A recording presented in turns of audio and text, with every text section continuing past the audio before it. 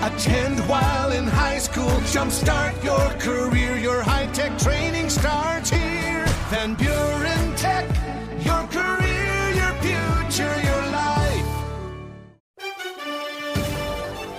A batter that has 2 home runs over the last 3 games is hardly considered on a hot streak, but given that Tigers catcher Eric Haase has only 5 home runs this season, he should be considered hotter than the sun. Haase's 2-run home run in the top of the 6th inning broke a 1-1 tie and helped the Tigers earn the split of their 2-game interleague series with San Francisco 3-2 yesterday.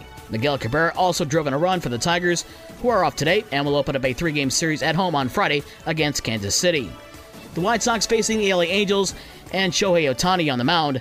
The reigning AL MVP extended his scoreless streak to 21 2/3 innings and struck out 11 in the Angels' 4-1 win over the White Sox. The Sox also have tonight off.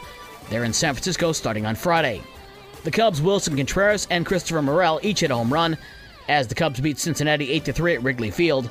The rubber game of the 3-game series is tonight at 8:05, with Kyle Hendricks getting the start for the Cubs.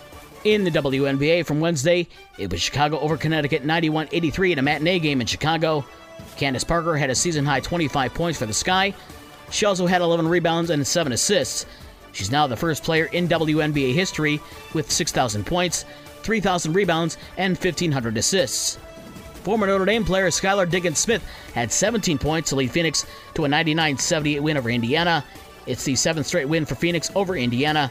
Kelsey Mitchell had a game-high 21 points in the loss for the Fever. It's rare that a number 1 college prospect chooses a Michigan school. It's even more rare when that school is Eastern Michigan. Former number 1 college recruit Imani Bates has announced that he's transferring from Memphis to his hometown school of Eastern Michigan. Bates is from Ypsilanti and has chosen to leave the Tigers for the Eagles. Bates averaged just under 10 points a game during his freshman year and started 13 of 18 games before missing 15 because of a back injury.